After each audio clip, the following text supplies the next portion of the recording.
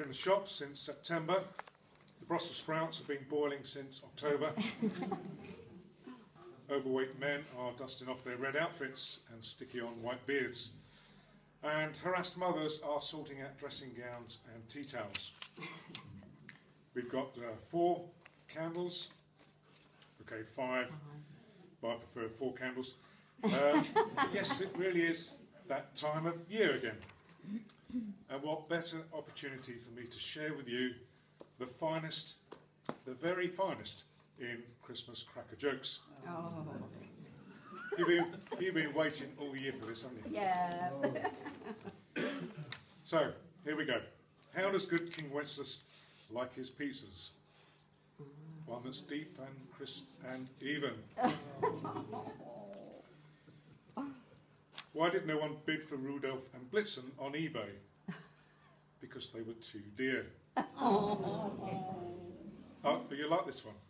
What does the Queen call her Christmas broadcast? The One Show. And how did Mary and Joseph know that Jesus was 7 pounds 6 ounces when he was born? They had a way in a manger. Oh. And lastly, what's the most popular Christmas wine? I don't like Brussels sprouts.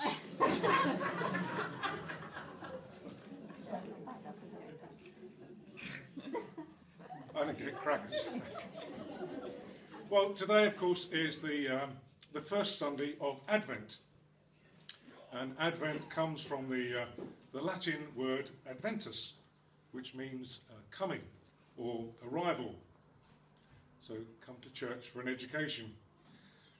Advent is a time of waiting, a time of preparation, a time of anticipation, a time of looking forward expectantly for something momentous to happen. And that something would not only change the whole course of human history, but will change the whole of creation. And you thought Christmas was just about turkey, mince pies, and trying to survive a couple of days with your dysfunctional extended family. We're going to read from Luke's Gospel. If you want to turn to Luke chapter 1 with me. And we're starting at verse 5. In the days of Herod, king of Judea, there was a priest named Zechariah, of the division of Abijah. And he had a wife from the daughters of Aaron, and her name was Elizabeth.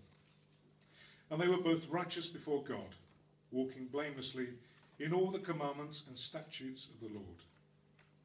But they had no child, because Elizabeth was barren, and both were advanced in years. Now while he was serving as priest before God, when his division was on duty, according to the custom of the priesthood, he was chosen by Lot to enter the temple of the Lord and burn incense. And the whole multitude of the people were praying outside at the hour of incense.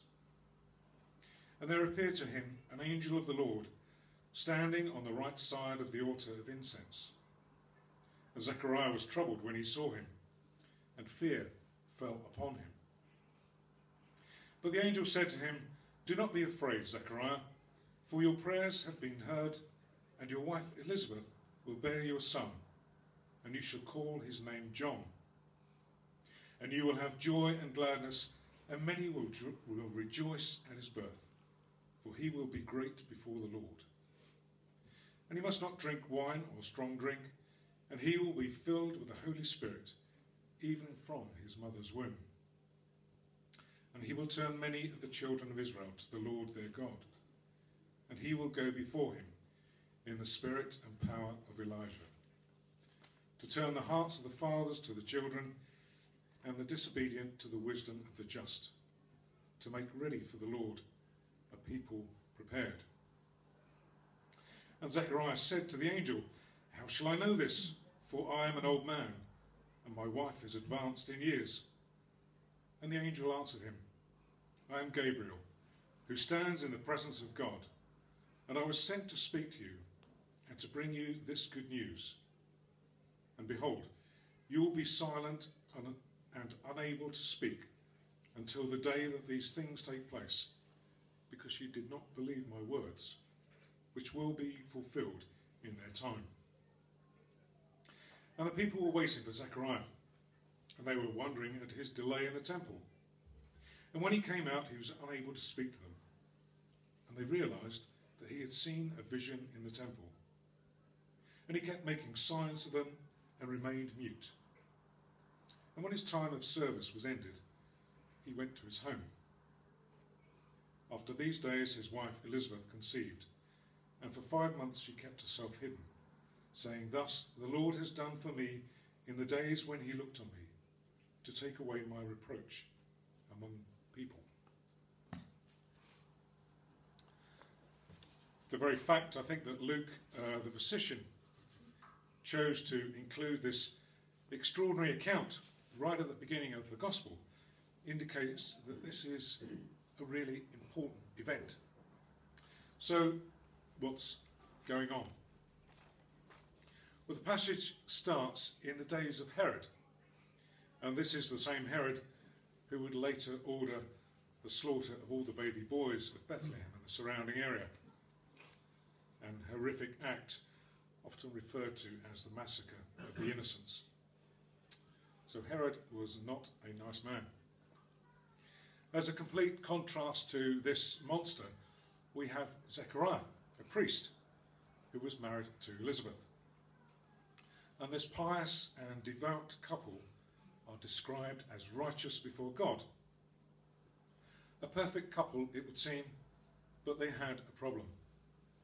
They were childless. And as they were now advanced in years, which is a polite way of saying they were old, all hope of having a child was long gone. Now these days, couples don't have children, sometimes through choice, sometimes through circumstances, but particularly in biblical times, it was seen as a sign of God's disfavour. A barren woman could be shunned and looked down on. The priesthood at that time was divided into 24 divisions, and twice during the year each division would take their turn to be on duty in the temple in Jerusalem, of course, for 1 week. And each day the priestly duties will be apportioned by lot, and the most solemn act of the day would be the burning of incense, where the priest would approach the veil that separated the holy place from the Holy of Holies. This burning of incense was a unique privilege and could only be performed by a priest once in his lifetime. And we heard that there was a multitude of worshippers outside in the temple courts. So this is what Zechariah was doing when something extraordinary happened. An angel of the Lord, who identifies himself as Gabriel, appears to Zechariah when we read, "He was troubled and fear fell upon him." That's a nice way of saying he was scared witless. Gabriel makes 3 appearances in the Bible. The first was to Daniel, where he explains Daniel's visions. The second here is to Zechariah, and the third would be to Mary. And Gabriel says, "Do not be afraid. Your prayers have been heard, and your wife will bear you a son, who you will call John." Now we're going to pause at this point and look back in the history of Israel. In the Old Testament, the last book is Malachi, and in the final verses of the final chapter, it says this: "Behold, I will send you Elijah the prophet before the great and awesome day of the Lord comes. And he will turn the hearts of the fathers to their children, and the hearts of children to their fathers, lest I come and strike the land with a decree of utter destruction." So the Jewish people had this great expectation that the prophet Elijah would return. But then, nothing. Absolutely nothing. 400 years had passed, and there was still nothing. So if we go back to our story, and back to Gabriel, who told Zechariah he would be filled with joy, and the boy would be great in the sight of God. He would be filled with the Holy Spirit even before he was born.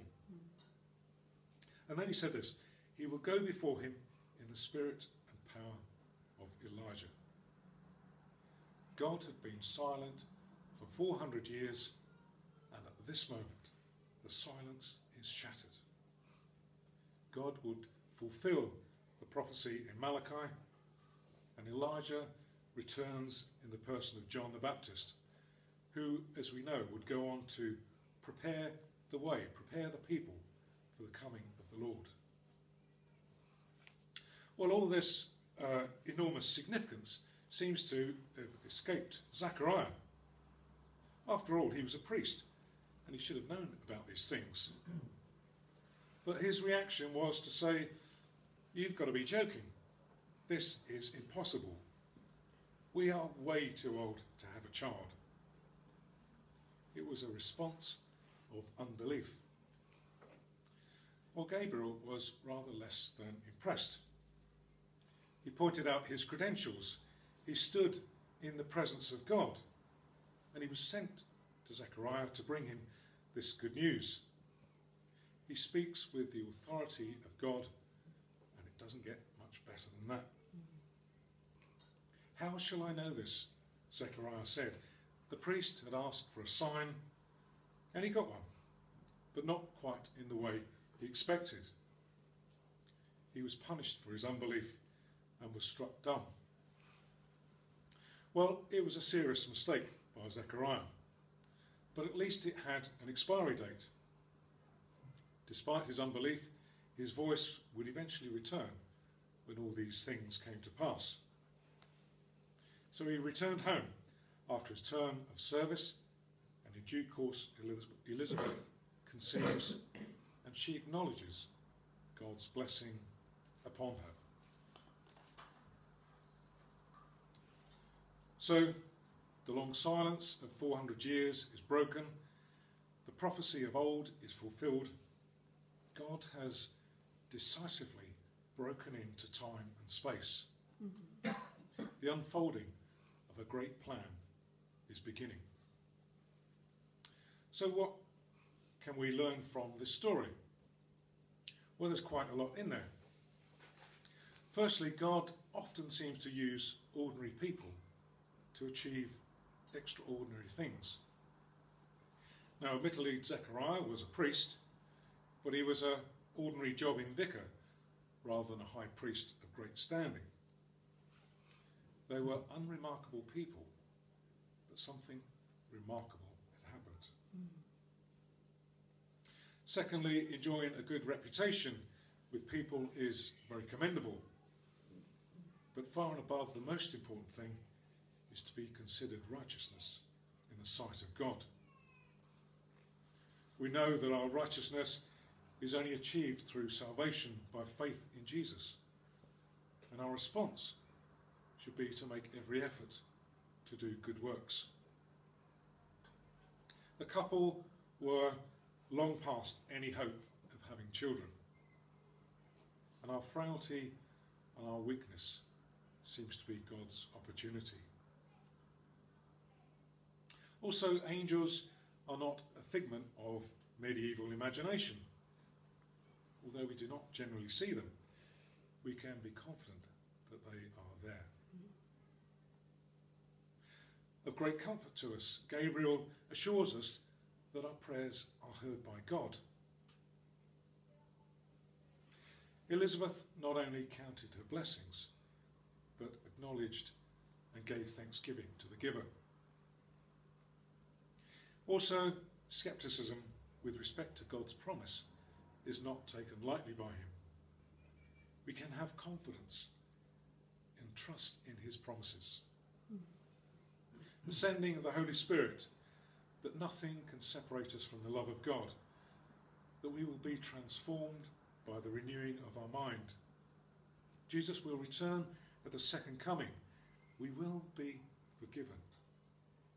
The free gift of God is eternal life through Jesus. There are literally hundreds of promises in the New Testament alone. So I urge and encourage you to read them, to understand them, to trust in them, draw strength and comfort from them. God is good, and he gives good gifts to his children. So here is the start of the Christmas story, with not a shepherd in sight. We have the visit by the angel Gabriel in the temple in Jerusalem, and against all odds, an elderly couple have a miraculous conception. But an even greater miracle is to come.